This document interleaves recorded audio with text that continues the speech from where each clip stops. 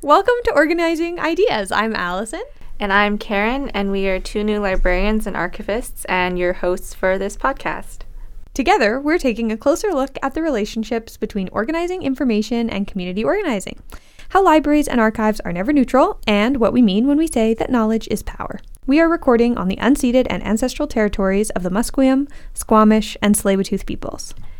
Our guest today is Lara Maestro. Lara graduated from the Master of Archival Studies and Master of Library and Information Studies with the First Nations curriculum concentration at the University of British Columbia in spring 2019.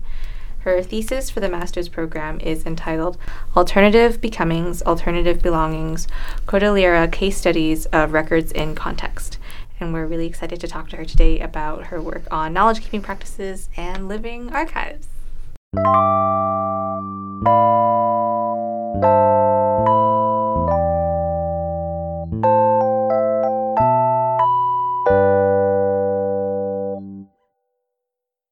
Yay! Welcome to the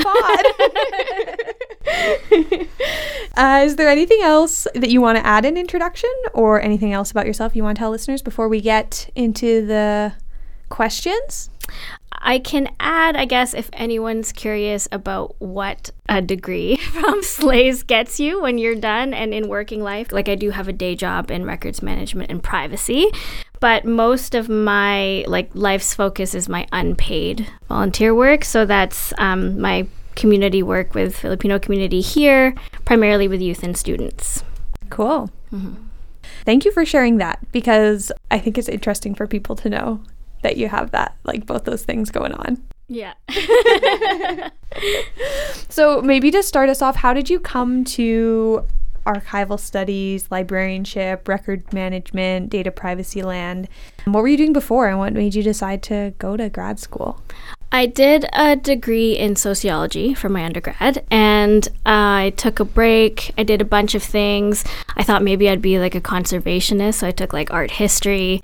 I resisted going into librarianship for a while, mostly because I'm a second generation librarian and archivist. My mom is also a librarian archivist. She actually graduated from SLAIS as well. Oh. So I was I want to, be my own person, follow my own path. And I was I'm not going to do that. But then the more that I kind of looked at my own skills and different gaps and needs in my community, it just became more obvious that this was a field where I could really contribute and be of service. So I was okay, just get over that and apply and go to grad school. And then I did. So you wrote a thesis for your master's. What is it about? Yeah, really broadly, I guess. It's about how a particular ethno-linguistic community in the Philippines, which is in the Kalinga province, which is in the Cordillera region, maintain and pass on their cultural memory and their knowledge over time and to other people, other members of their communities. But inside that, there's a lot of other questions that I knew I wasn't going to get to answer, but that I wanted to put out there as thinking pieces. So there's a lot of rhetorical questions about, what does it mean to call something a record or not? What possible contributions could thinking about this stuff have to our areas of study here, where it's mostly this Western Eurocentric archival tradition. All of that stuff I dealt with, but mostly it was centered around these communities that I visited. The Cordillera it's a region, so it's very mountainous. It's in the north of Luzon, which is itself the northernmost province of the Philippines. Luzon has the second largest population of indigenous peoples in the Philippines, apart from Mindanao, which is in the south. And in the Cordillera region, there are several provinces, and these provinces are roughly correspond to ethno-linguistic groups. Within those ethnic linguistic groups, there are tribes. So the tribes that I visited were all in the Kalinga province. It was mostly the Basao, Butbut, and Tanglug tribes. But then there's a capital city in Kalinga called Tabuk, which is the second largest city in the Cordillera, and that's actually where the provincial chapter of the CPA was based, so I spent a lot of time there. And the people there weren't necessarily from any of the tribes that I stayed with, but they were from other Kalinga tribes. So the Cordillera as a region, its boundaries came to being like fairly recently as an autonomous region, but even before that, politically, the tribes within it had been clamoring for recognition as a specific identity, of like a Cordilleran identity. So a lot of the time you'll see the government kind of like hop on to these things later than the people inside them have been thinking about them. So that idea of like a united Cordilleran identity existed before the government decided then to just like make the boundaries of it. And a lot of times, obviously, like government interests are counter to the interests of the people. So there's a lot of ways where like the public face or like the state face of the Cordillera is very different from the one that the people would put out for themselves. Like one example is Cordillera Day, actually, because for progressive Indigenous activists, it's about commemorating the death of Makling Dulag by state forces and continuing that struggle, basically. And it's always in April. It's always like around the day of his death. But then the state also has its own Cordillera Day, which is like a holiday that's just like, we're going to celebrate the Cordillera, but it's completely depoliticized and doesn't mention any of that. So there's like different identities going on. Alice and I were talking about like thesis work on the bus ride here, and like it looks like so much work, and also it is so much work. Sorry. Yeah. Did you start your degree knowing that you wanted to study this? A bit because I have a background as a dancer, like I grew up dancing. And so one of the things that I was interested in was the instability of dance as a format, like as a medium to be preserved. And there are a lot of traditions and rituals that involve movement in the Philippines and around the world. And so those two things kind of started coming closer together for me as I entered the program.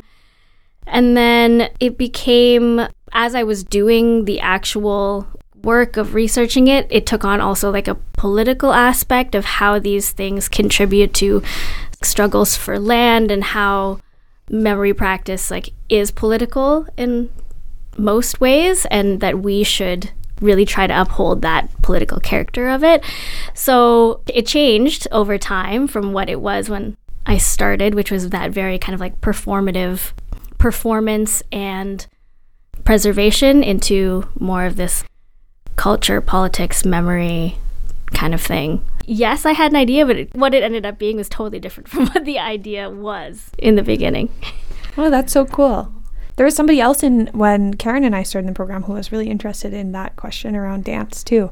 Yeah, and there is like work on it, but a lot of the things that I found when I was first reading stuff was how to preserve dance in different ways. So like filming or notation or things like that, and not really the dealing with dance itself as the record and not the recorded copies of it.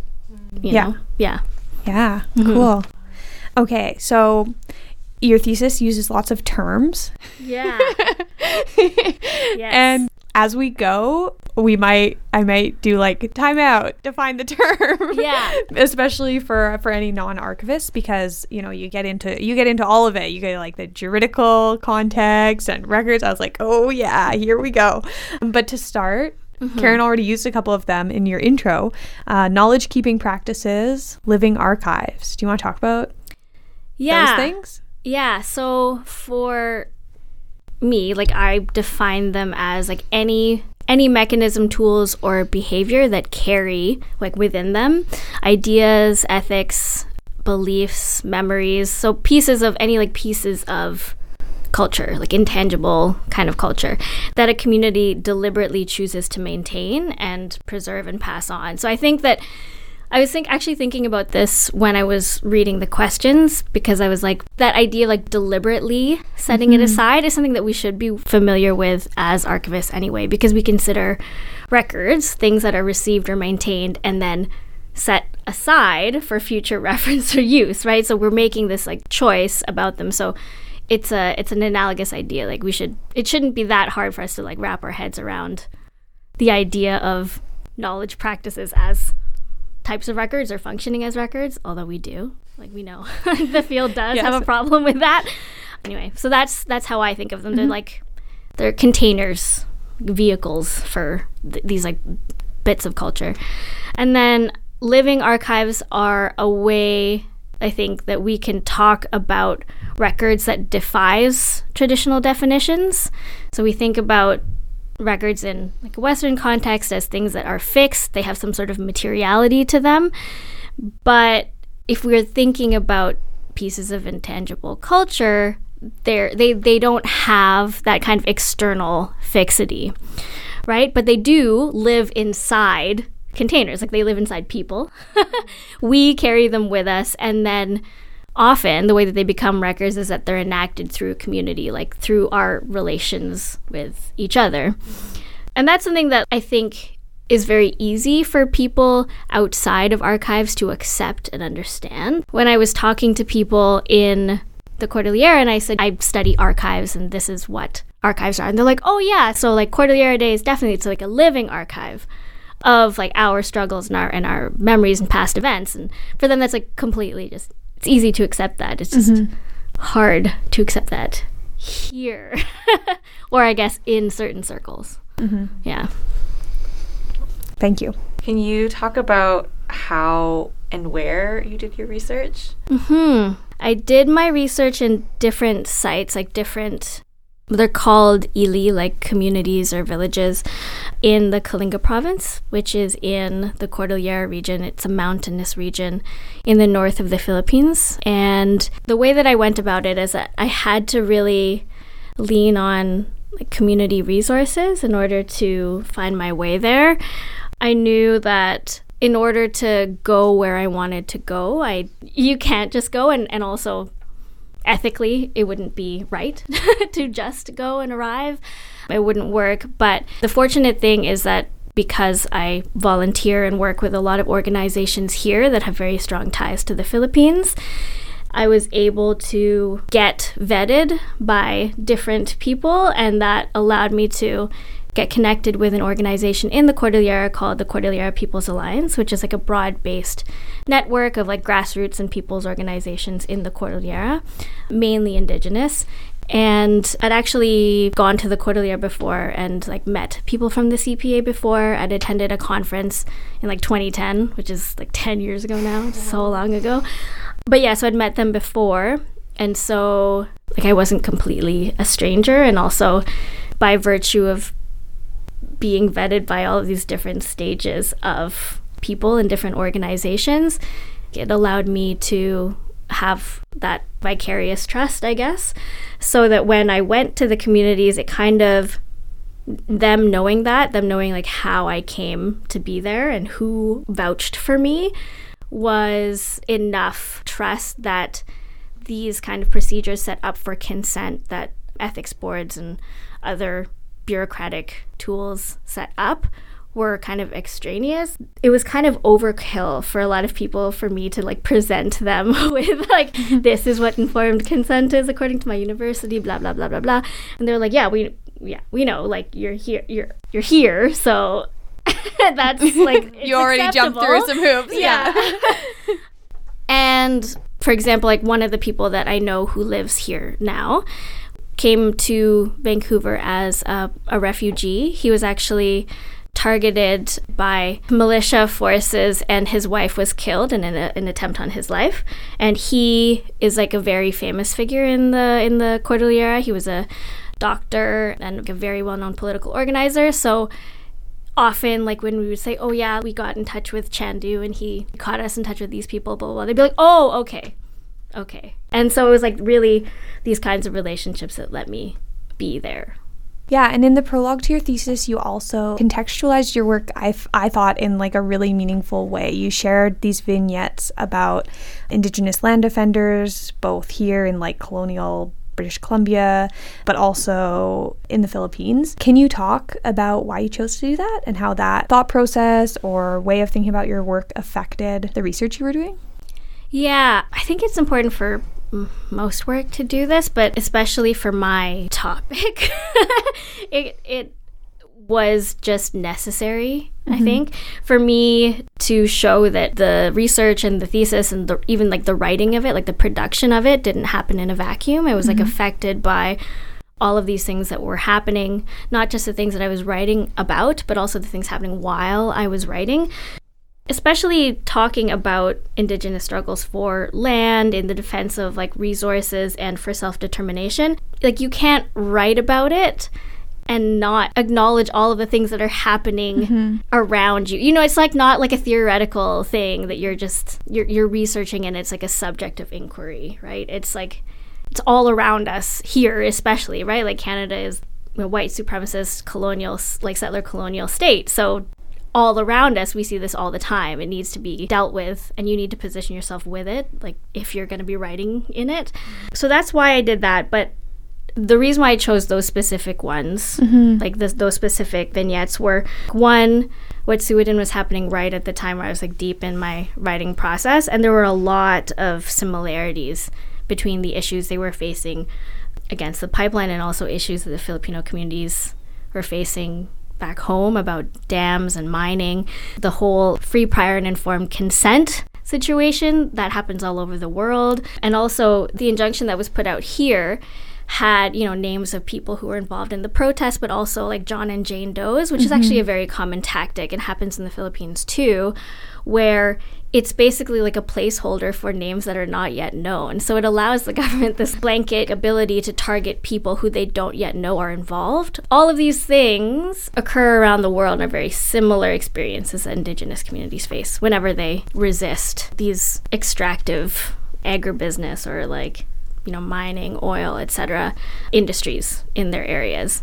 And then also, the terrorist tagging of Indigenous land defenders in the Philippines happened right before I left Canada to go. All of the people who I was meeting were involved with, or like were people who were on that list. So it had a direct impact on PCing and the organizations that I was working with. So that one was like a really important thing for me to address. It was also really related to all of these issues that are happening in the Philippines constantly, but that was like a big moment, and just because it happened right before, and it was people who I knew, it was like very important to mention. And then the last one, which was actually like the killing of Makliing Dulag in the 80s, was important because that was like a really watershed moment in Cordilleran activism. It like really unified a lot of the different tribes in the area around this like common Cordilleran identity.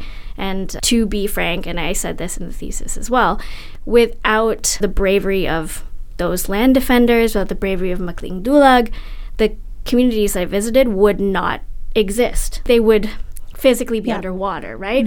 So it's kind of like really situating it in time, like my research in time and place, and me wherever my relationship with that is. Yeah.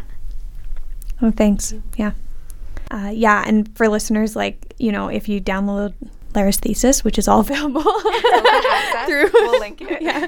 It's a bit intimidating. It's pretty long. It's pretty interesting. But those vignettes are right at the beginning, and they're pretty powerful. Like if you were to read a small section of it. Yeah. Yeah.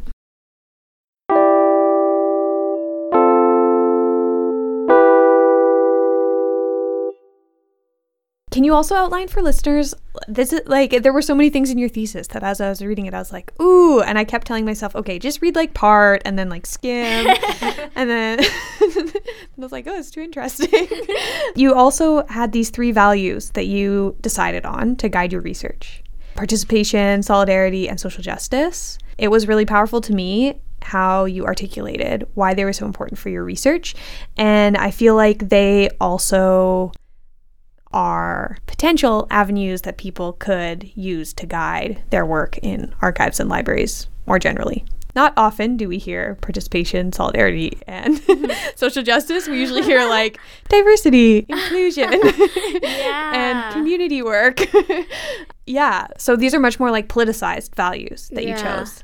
You want to talk about it? I think that's kind of also related to the fact that obviously there is archival research, but we don't often think about our work as research, like as something that requires thinking about frameworks and methodologies and ethics. I remember someone, I think it was Ariane, something she said in one of our classes, which is like, because we don't think of it as research, like the things that we do to guide our arrangement and description, we do interviews, we do read sources, we do talk to people. We don't think of it as research though, and because we kind of see ourselves as outside all of those messy ethical questions, so we never deal with them. Be writing scope and content. Yeah.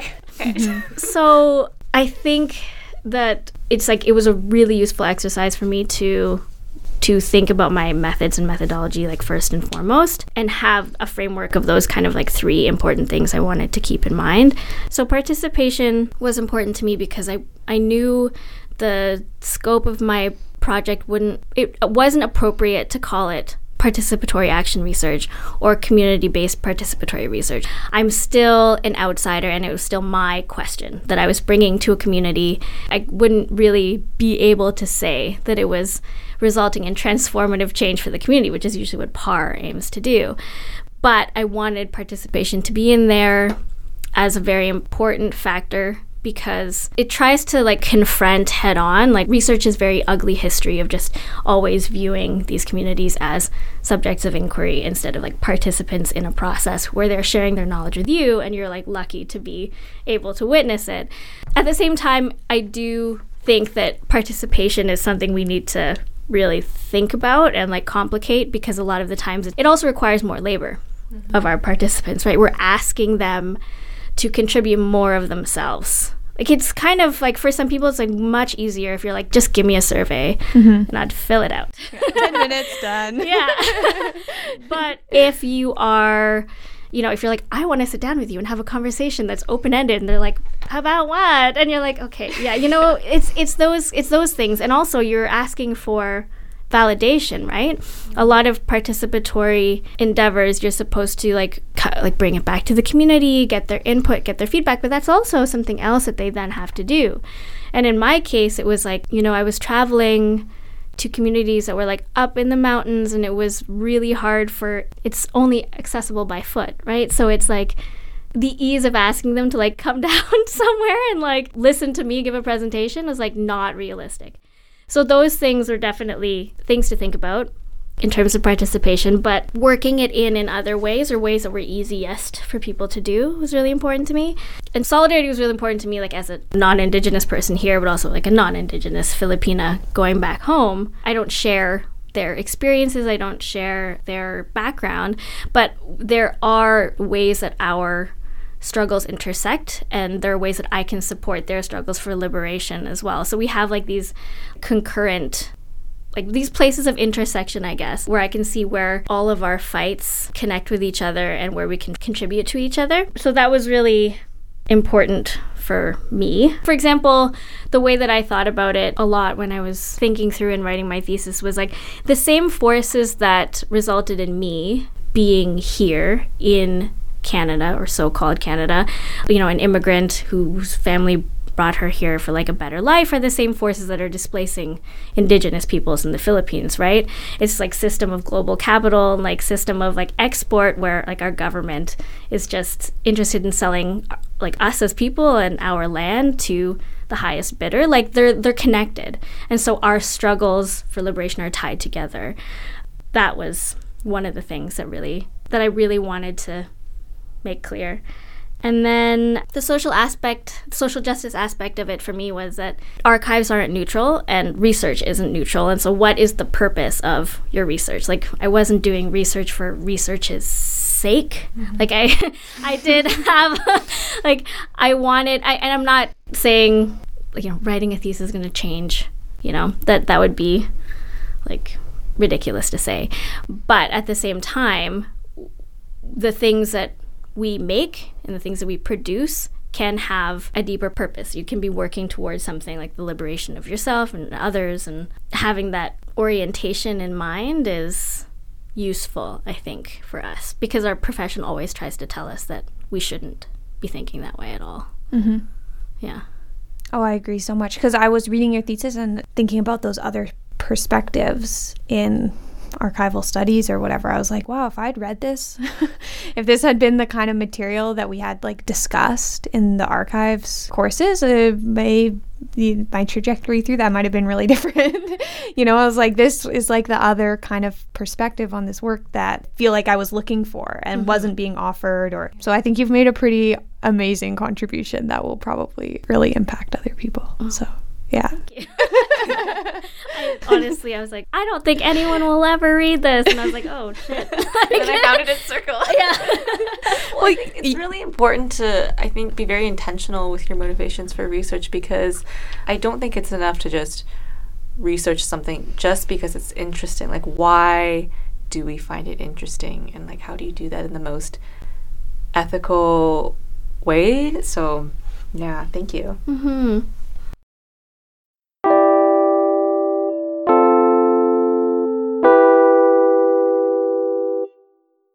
So as you went through your research process, what were the big challenges? I mean, it's clear that you had like a lot of, relationships, contextual knowledge going in, but you also went like pretty deep in your work. A lot of challenges, and I think the major ones were trying to deal with like the cult. Like, it was a very real. Well, I don't know if culture shock is the right word, but there's like a dissonance between the way that we're taught to approach research here, even with mechanisms that are supposed to make our practices more ethical or to get us to think about interacting with like different cultural ideas of like research and like consent and all of that stuff. It really doesn't prepare you at all for actually like trying to undertake that research. So there's like lots of things that I would do differently. I think I would, for example, in my BREB next time, like my ethics review, I would definitely try more alternative means of like gaining the types of consent that they ask for. I would try not to use like forms at all, actually, basically, because a lot of the communities that I went to, obviously a lot of their practices were primarily oral. Those things aren't like, it's not a binary, right? Like, orality, like textuality exists side by side all the time. But still, the means for that kind of approval and like welcoming is based on your in-person relationship and interaction and conversation, not the giving of this form. I almost felt like having those processes in place like presented a barrier automatically right at the beginning of a relationship when it should have been open. Like, it kind of shut down conversation that wouldn't have happened that way if I had just talked. Yeah. And so I would have put more effort into really asserting that was the way I wanted to do it, instead of following kind of like the examples that they give and like kind of the standard that they expect. Because I think that would have it just changes, right? Like, it puts up that kind of like, oh, you're this person and I'm this person and we're gonna have this kind of interaction, which is like not ideal. So like those kinds of moments, I think, were really difficult. But trying to do research for like UBC, like as an institution, and what they ask for is completely different than what would make people more comfortable in some situations, right? Totally. You're saying like you have, she told me like you have the wrong tools that you're given from the university, but then you're coming from the university. Like I feel like a lot of what you're saying like was what I was struggling a lot with some of my classes this term with research. It feels like even though I do have a relationship with these people, I'm coming this time as a UBC researcher, and it was very, even though I was like, okay, how can I be not extractive? It felt like I was just doing that. Yeah. Yeah, that's kind of uncomfy. Yeah, it's really weird because research assumes that you are not part of the community you are working with, right? It always assumes that there are people who are studied and people who do the studying, and they're mutually exclusive, and then, you like, cannot the transaction happens, and then you leave, and now you've got knowledge. And yeah. So I think some of the ways that the university, like those structures, tries to make that relationship better don't necessarily work for relationships that are closer or at least different from that kind of insider out, like more nuanced than the insider outsider kind of dynamic. Yeah. What did you enjoy most about the research process? I'm from the Philippines. I was born there, and I've been back many times, but I'm not from the Cordillera, and I'd never gone that deep before. And I think, like, being welcomed into these communities that were like super, super rural, like I would never, well, not that I would never ever have that opportunity, because you never know. There's actually lots of opportunities for people, Filipinos, to integrate with rural communities, especially if you're part of like people's organizations that are like doing work there, but it's still not terribly common. And so the opportunity to meet people where they lived and get to talk to them was like I don't know if I'd ever be, lucky enough to do that again. Yeah, it was just a completely different slice of the Philippines than I'd ever experienced before. Yeah, sounds pretty amazing.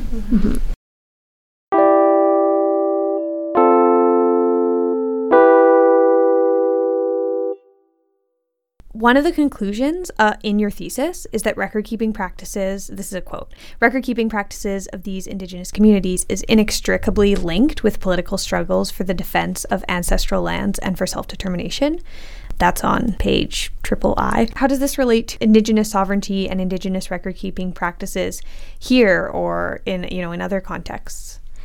Where I think that there is a lot of those links is that attacks on land and attacks on land defenders are attacks on people and culture, right? So if you look at cultural preservation through that lens, then it means that it automatically gains a political dimension, because in order to fight for cultural preservation that is based on land, that is land-based, you need that land. Cultural resurgence and political resurgence need to be tied, and I think Leanne Simpson says it really well in her book, As We Have Always Done, that the depoliticization of like cultural resurgence initiatives is really easily co-opted into like this like state narratives of reconciliation or diversity, representation, like cultural inclusion, that kind of stuff, because it doesn't pose a threat.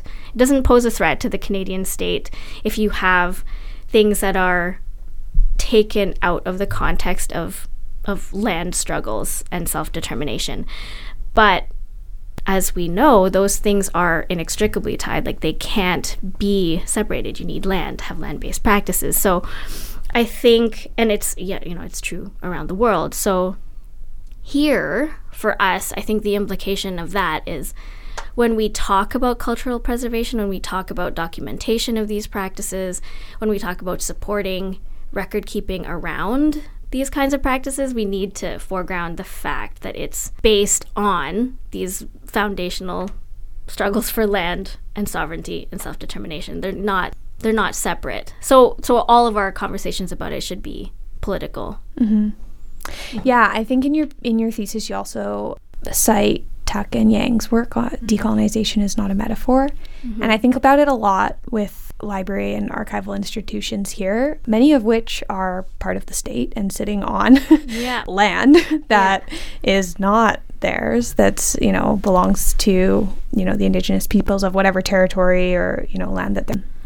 And it's not something that I hear talked about when I hear people talking about like truth and reconciliation or those kinds of initiatives that are very much this cultural lens of have an Indigenous storyteller or have, materials added to the collection or, programming, something like that. But there's not really a question of like, okay, the resources that this institution has and benefits from are actual things with, implications. Yeah. Yeah, I think that's where I think a lot of people's disillusionment with conversations about decolonization and indigenization come in, because it's like, if you aren't bringing that question in, it is this like shallow interpretation of those things. And most often we get like the shallow interpretations of those things.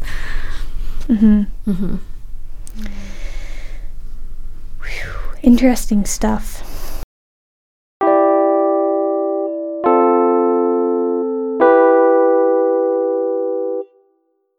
Okay, let's dive into some of the heart of your thesis. I mean, all this stuff you've been talking about is at the heart of your thesis too. But I kind of said this earlier. I was feeling overwhelmed by archival theory. And then as I got into your thesis, I was like, oh, actually she's doing something else really interesting, which is breaking apart these questions and shifting from what is a record to how does something function as a record. Can you help us like tackle some of these things, like what these differences are, like what you wrote in your thesis? Yeah. I talk about definitions a lot. Like, I think I start the chapter on the Badong and on Cordillera Day with like definitions of what the definitions were given for a record and definitions for archives. And then like segue into different people within archives who've tried to like push those boundaries. And then eventually just being like, maybe we don't have to really listen to these at all. Because I also didn't want to have like this like one-to-one equation where I said this is this because, you know, diplomatically it has all of these things, you know? And there were a lot of archives articles that I was influenced by that I used. I guess I could start with like the record part of it, like the Badong part of it. Sure. I looked at Shauna McCraner's article a lot. I forget the title of it, but we'll link to it. Yeah, but she's basically talking about how can you understand a record in one juridical context within another, and saying that, you know, you really can't create that one-to-one relationship. But then also thinking about Pilipchuk's like article where she says, you know, things can function as records if they do these things within a society or are seen to fulfill this purpose. So I kind of used her conceptualization of how a record functions and then tried to think about how a Badong functions within Kalinga tribes.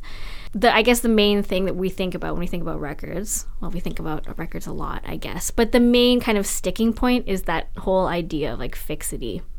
Like, it's a material object. It has a physical container. Yeah, it's like a piece of paper. Yeah, like a tape with some stuff written on it. Yeah. And so if we take that away, it actually becomes much easier to think of lots of things as records, right? Because those functions are the same, right? So like Pilipchuk says, like, it was spontaneously and organically created. It was like took part in a transaction. It's like enacted through the will of the people taking part in that transaction. And the Badong really does function that way, right? So it's a socio-political system that has its own rules and laws. People call it like the constitution and bylaws, and it's formalized through ceremony, so through an actual event, which is like so a Badong, I guess the translation of it is a peace pact, and it's traditionally between two tribes, and they negotiate and present it through this multi-day process, and it's also formalized in a quote-unquote document called the Pagta. But that document, you know, back in the day, it was just oral. It was just like presented to the communities by word of mouth, and then they would remember it, and then those rules would be passed on by word of mouth. Nowadays, of course, it is written down, but that's where that distinction of fixity really doesn't really make sense to me, because if you're going to consider this piece of paper the record, the piece of paper is just a copy of what had occurred. So why can't the original, because we talk a lot record about like original and copies. Yeah. Like so this piece of paper is just for like me, like the copy of something that lives in people's like minds and memories and is given weight by community members themselves. So for me, that was enough, I guess. Yeah, there's examples of that. It's not just like an Indigenous cultures thing, right? The description you just gave brought to mind for me like a wedding, right? Like this thing happens, whether or not you like sign the forms that you submit to City Hall or whatever. Yeah, and that's very true, because like there's also other examples that I've used, like, you know, for example, like a handshake to seal a contract is also this kind of this act that parties participate in, which used to signify that like that was enough to be evidence of something occurring. And we kind of like forget that was so much a part of our activity, important activity as like in like that Western archival sphere. But there are sources out there that talk about it. I think I cite like Clancy, and he was speaking about Europe like ages ago, and how there was like this switch over to like more a literate mindset when previously we had been used to conducting our activities in more of that kind of like behavioral oral way. It's definitely not like limited to these contexts. I think it really goes back, something I do remember from those archival classes, and maybe one of you can help me with the details of this, but to, a lot of archival theory as we studied it at UBC goes to this like shift to bureaucracy in Europe, right? And a increasing control of the state in people's daily lives, and like the minutiae and details of what people are doing and when they're doing, and controlling that, and controlling capital, and which are things that Indigenous people are being subjected to by colonial states all the time as well. Yeah, so it really doesn't, like, when you look at it in those ways, you're like, why is there such a problem with it? Just like continues to make less and less sense. Yeah. But we continue to teach archives this way. Yeah.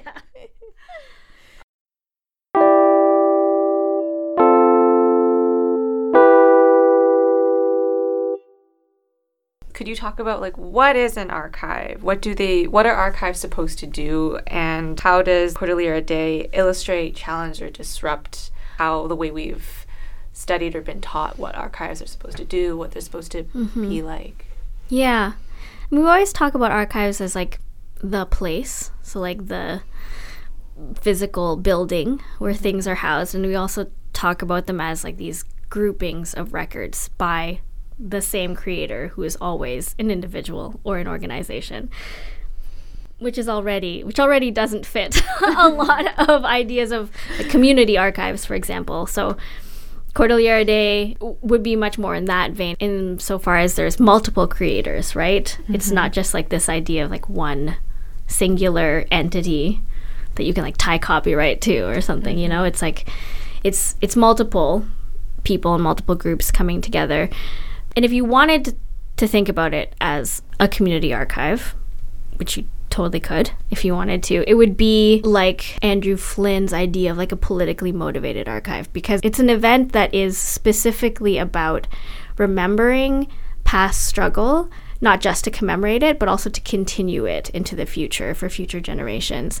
And so the person who I drew on the most in terms of archival theory for this was Jeanette Bastian, because she's been one of the only people who looked at events as archives. So like there's a societal provenance of these things, and that occurs in these moments when people come together around an event, around a celebration.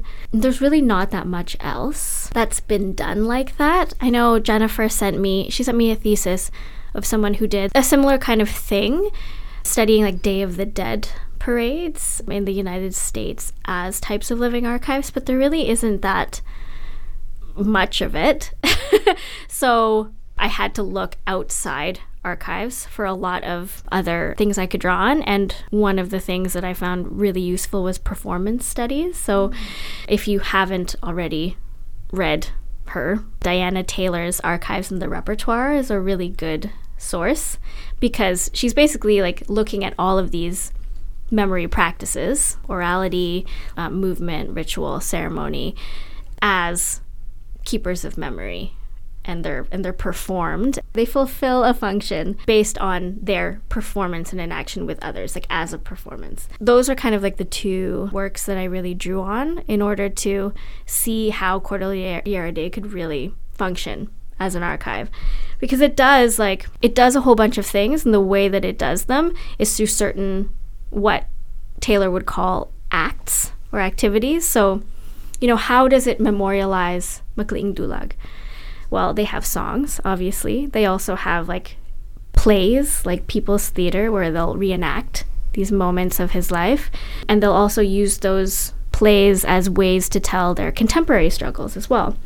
There'll also be lots of emphasis on mass action, so like going into the streets, creating a visible presence, disrupting this like normal everyday flow of life for the performance of this act that contributes to like this whole vehicle of Cordillera Day. So there's a lot of acts that I go through for Cordillera Day, but if it helps, like a simple way to think about it is that Cordillera Day is just the vehicle.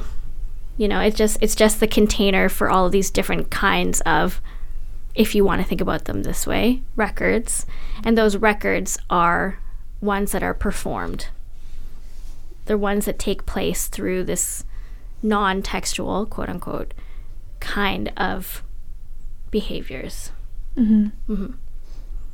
Cordillera Day sounds pretty amazing in your description, in your thesis. Like a pretty incredible event to attend.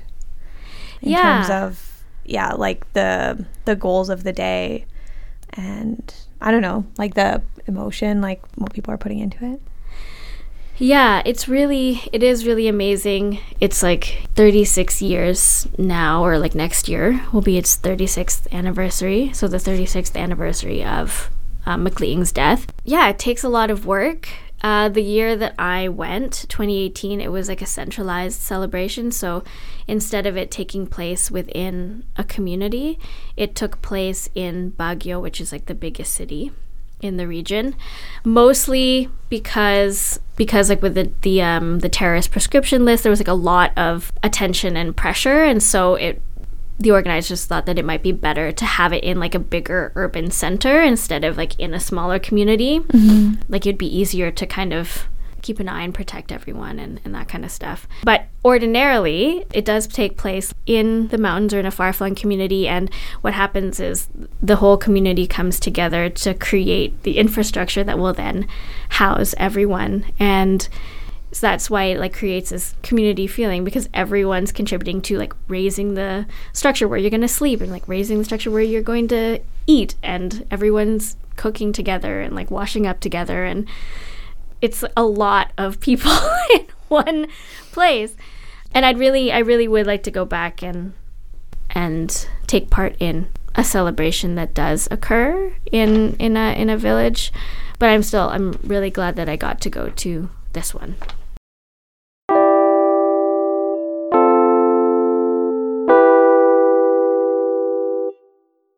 What can others learn from what you found? What do you hope that people can take away from this conversation, whether or not they read your thesis in full or not? And also, what are you still thinking about afterwards? Well, I hope one thing that people can take away is sort of just, I guess, not get too invested in these colonial hang-ups that archives has. There's so much discussion every time. I feel like it happens every few years about, or even sooner, about neutrality or about, is this actually a record? Is this actually an archive? And it gets tiring, and it's a distraction, I think, honestly. You're always, whenever I look on the listserv and it's another blow up, I think, okay, it's always the same people who are saying these things. And then it is always the same people who then have to stand up and say something against it. And it's that's a lot of work for them. It's not a space most people feel safe in anymore. And sometimes it's just they don't matter. At the end of the day, you kind of have to be it doesn't matter, and they don't matter. You can actually, we can do what we want in a lot of ways. Sometimes I think it's we have to stop talking about whether we can call something this or whether we can call something that. and just like do it. Yeah. You know?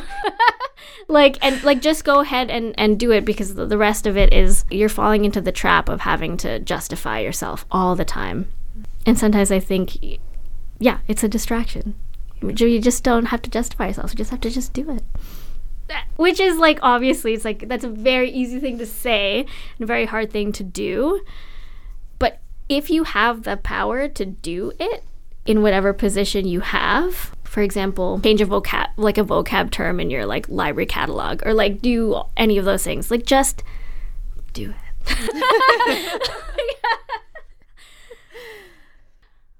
Yeah, you have a really good quote in your thesis that I thought summed this idea up really well. You say, the study suggests that flexible and social justice-oriented interpretations of archival theory, such as were applied during the study, could open possibilities for archivists to better meet their custodial and affective obligations. And I was like, yeah.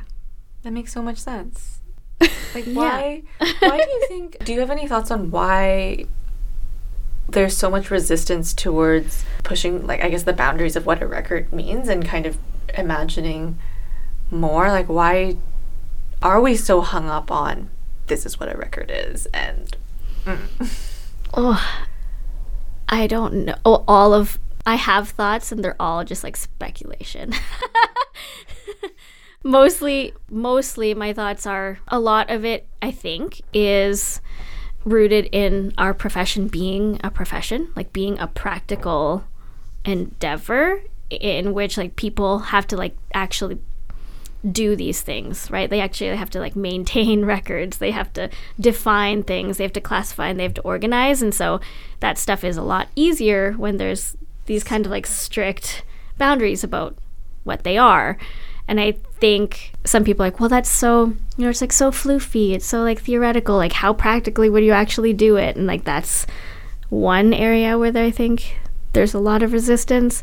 But then the other one is just that one of the questions that you asked was about why are archives so invested in white supremacy and colonialism, and it's because archives, in this sense, like the way that we've been taught about them, as you said, they originated in bureaucratic institutions which propped up the functions of the state, and these states, by and large, are imperialist states whose like mission is to subjugate like wide swaths of people for their own gain. So it's like, okay, yes, of course, they're a tool to prop that up. So of course they're invested in these kinds of like oppressive structures. I mean, that's kind of what I found when I was talking about like the Philippines. The National Archives in the Philippines was like a colonial construct. Like it was left behind by Spain and then later added to and contributed to by the Americans. And it was really, it's like a tool to surveil and control indigenous populations and construct that relationship between Spain and the Philippines. And then to like not only conceive of the population of the Philippines as a collective under control, but also to exert control on individuals. We were like measured not only in our like collective numbers, but also like through censuses and things like that as individual people. So all of these things are what an archives was created to do. It makes sense. I mean, it does make sense in that way why we have to struggle so hard against that tendency. And I think that people are scared. I think people get really defensive about other ways of knowing, or because it represents a shift in those power relations and in people's security, which they've propped up by, as you said, subjugating others. And it's pretty awful. Mm-hmm. Yeah. I mean, I always think about this though, like we all came to archives and libraries for a reason, and the reason was not that. I mean, I would hope for like most people. So like, what are we gonna do about it? I guess like that's like the question at the end of the day is, how are we going to challenge our profession or our discipline to do better? Yeah. And I think you did some pretty incredible work because you offer pathways for that. Like you do, as you said at the very beginning of this, like your thesis leaves certain questions open. But I think a lot of the questions that you leave open are questions where you're pretty explicit about, like, it's not my place to say this thing or that thing. Like, you were in a community that's not yours and, doing research about practices that it's not up to you to decide how they're categorized or anything like that, but you leave some like pretty clear like avenues for people to think about, like, what if we applied these lenses to our work, or what if we changed what questions we ask or who we ask them of. And I'm deeply impressed by this thesis. I mean, I had high expectations knowing you in advance of reading it, but it still blew me away. Oh, is there anything you want to add? There's a lot of places this could go, right? Like, I feel like it would be great to see more opportunities for students to do research or assignments outside of what we're given or what we see. Maybe examples of that don't really exist at SLAIS, but there are places out there where I think that they're doing doing stuff that's at least a little bit more interesting. I don't remember. I think it was Michelle Caswell. I think it was an article about a first-year course in an archival program, but it was an article about an assignment they had to do. And it was basically like being split into groups, and each group was given a record. But it was like things from different places that functioned as records, pretty much.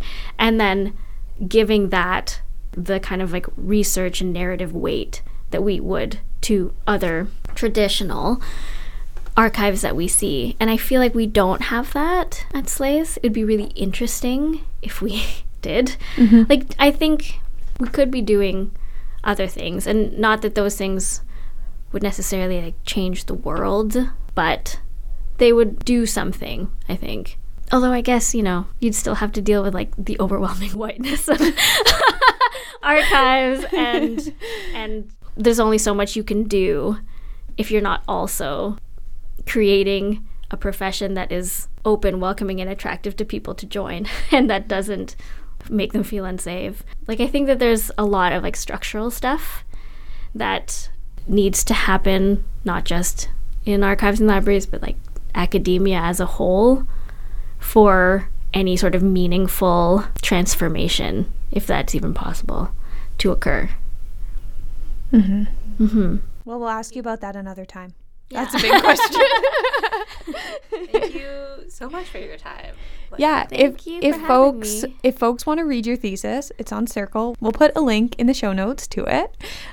Do you do any public social media things or places you want to send people to follow you or learn more? If people want to learn about the organizing work I do with youth and student, like Filipino youth and students at UBC, you can go to the Facebook group. It's just sulong.ubc. And then we also have an Instagram, which is sulong.ubc. And that's like, you can get an idea of different campaigns and different like educational things that we're running. Thank you again so much. Yeah. We can be found on Twitter at organizingpod. That's organizing with a Z and not an S. Our email is organizingideaspod@gmail.com, and our website is organizingideaspod.wordpress.com. Bye.